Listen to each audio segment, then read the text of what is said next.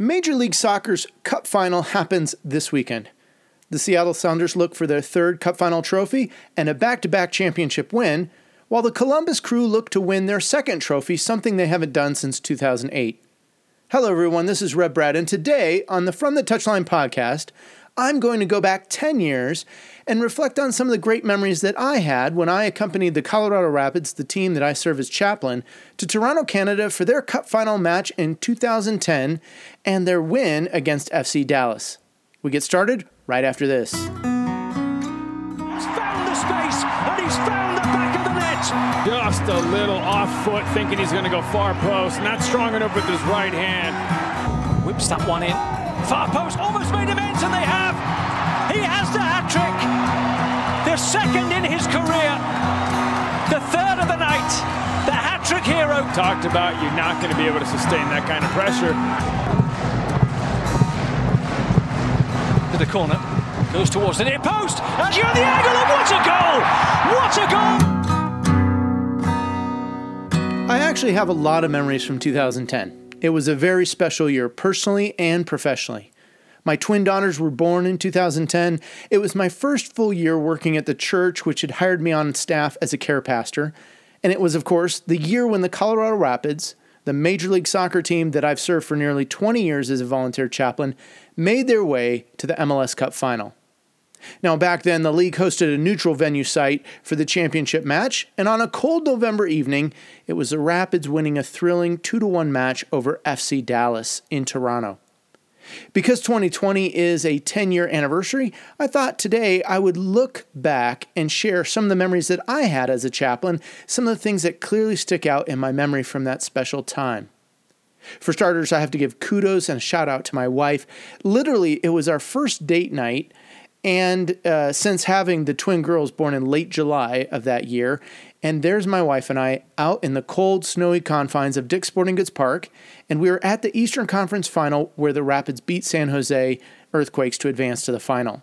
She was certainly a trooper. Now, my post-game duties as chaplain usually mean later nights for me, and so my wife headed home after the game with friends, and I remained there to escort people in and around the building, offer encouragement, congrats to the athletes, the coaches, the families alike.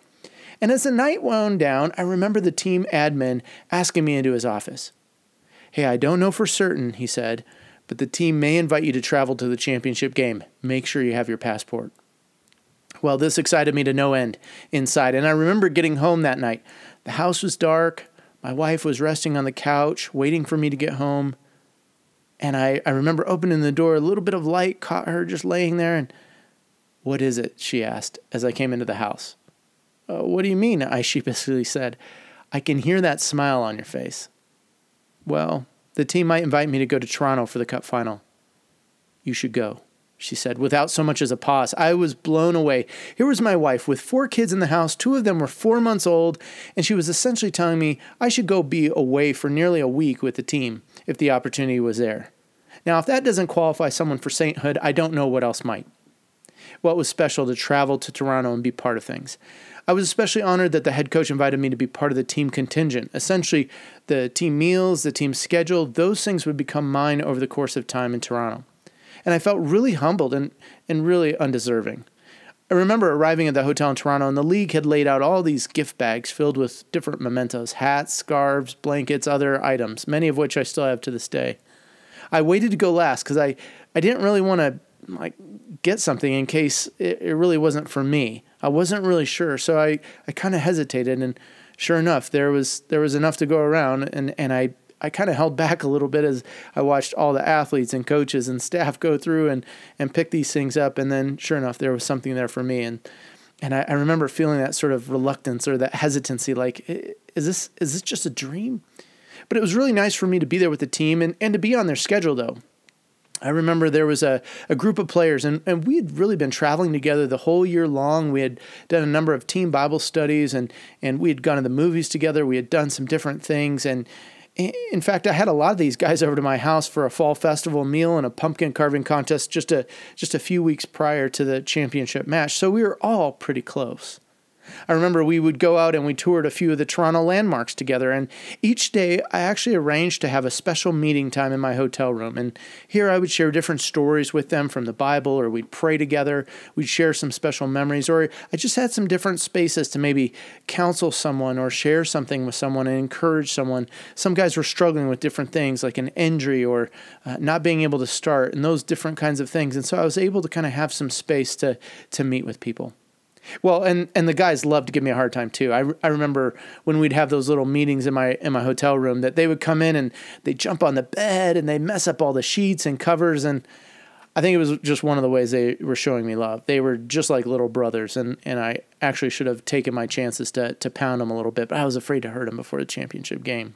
Well, I remember we trained a couple times at BMO Field, and I recall one of the last training sessions was particularly rough. One of the guys on the team had found out he wasn't starting, and so he started kicking and tackling guys in training session, and not in the best of ways. And I thought for sure if training didn't end, someone was going to be going home with a broken leg. That night was MLS pregame cup final banquet, and the league awards were being handed out, the MVP, the Golden Boot, and sort of all those kinds of awards. And I remember that really the Rapids had no one being awarded anything or acknowledged for anything. And the two teams that were playing in the championship match were invited into this sort of swank event, and they had like a little meal for the teams before, and then they came into this sort of room where sort of like the high elites around the league and around Toronto were in this room. And I remember as we walked into this grand banquet hall, a lot of the guys had their heads down. Again, as I mentioned, there was no one on the team that was going to be acknowledged for any awards. There was rumblings going around, actually, that the league was kind of disappointed that these two teams, the Rapids and Dallas, had made it to the final because they were really hoping for big TV viewership numbers. And I know that guys were down, too, just about what had gone on in training a few hours earlier, and a lot of the guys were low. I just remember seeing guys' heads hang a little bit. Well, the manager came up to me just as the meal started to get underway, and we were kind of all seated, and he goes, hey, Rev, would you say a word? Now, to be honest, I wasn't ready for that request. And he went on to say, he goes, I meant to ask you before we started, but take a minute or two and gather your thoughts if you need to. Yeah, I might need a minute or two, but this is one of those moments when, as a chaplain, you feel a little bit stuck. You know, there was a mix of staff, coaches, players, and as a chaplain, I know not everyone around the table is Christian. In fact, a lot of them aren't. And while I had a fairly good rapport with the majority of people in the room, I also know that not everyone was a fan of the Rev, so to speak. Well, what do you say in moments like these anyways? Well, what do you say when the league is disappointed your team is there? When guys are upset that they're not starting the match. Other guys are upset that they aren't dressing for the game. Guys are sad that maybe they're injured and they've lost the entire season. And you're having this fancy dinner the night before the match. You're not getting any awards or accolades or even an acknowledgement. In fact, I remember opening up one of the game guides, and they had gotten the head coach's information wrong. They listed him as head coach of our rival team. It was pretty embarrassing, especially being a guy formerly in PR. Those are the kind of mistakes that are glaring, and you don't want to live with those. But I remember as I kind of collected myself and I started to look around a little bit and take some of these things in, I didn't know quite what to say, but I kind of felt like I was ready. And so a few minutes later, I looked down at the gaffer down at the end of the table, and he nodded. And the hallway was mainly quiet. I think most guys were focused on eating, and there were these small, quiet conversations being held. And so I tapped my fork against the glass, kind of ting, ting, ting. And I remember being nervous as all get out. But I don't remember exactly what I said, but it went something like this. From the most ancient of times, I started, men would gather around a table like this, on a night like this, before the eve of battle, before the night of their greatest and most difficult test and trial. And they would break bread together, and they would share a glass of wine, and they would share stories and songs and laughter before facing the greatest fears together. So tonight, let's raise a glass and toast to our camaraderie, to our teammates, to our communion. Salute. Well, it went something like that. I don't remember exactly the words, but sitting back down, I think I finally took a breath.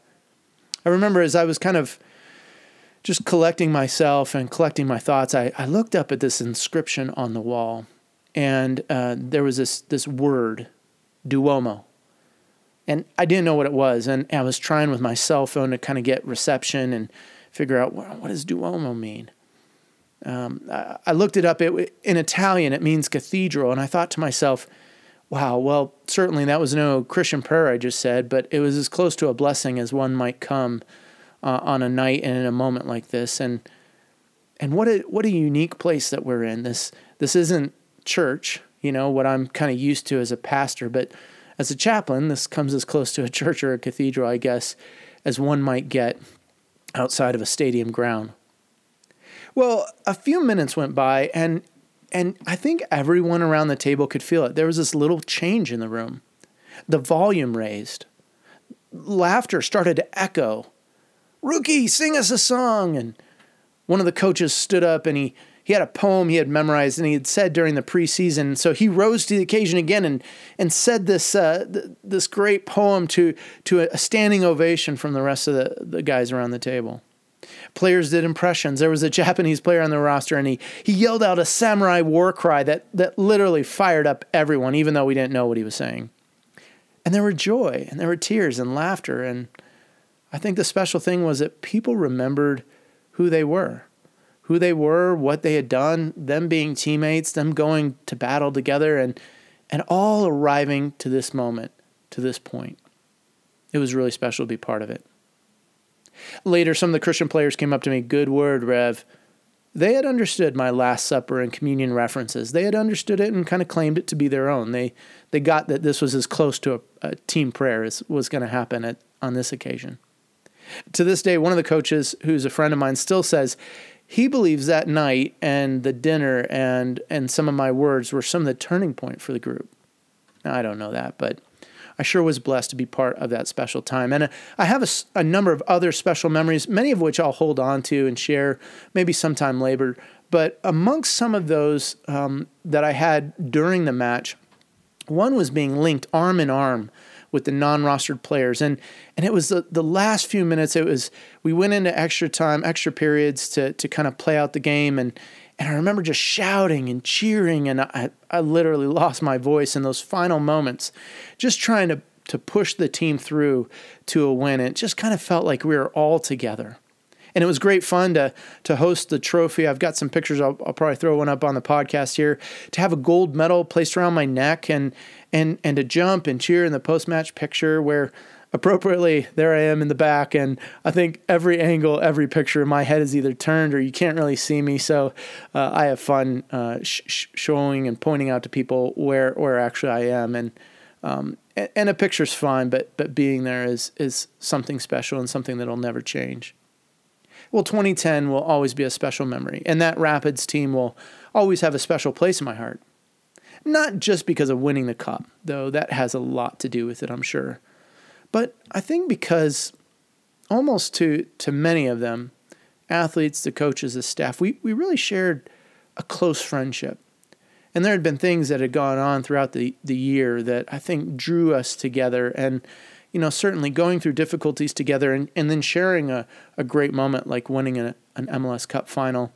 Those things tend to bind you together to people. And I'll look back always fondly on those friendships, those relationships, and those people that I got to serve, especially during that time and that season. So, well, today as I close, I want to close out the pod with a blessing and a prayer.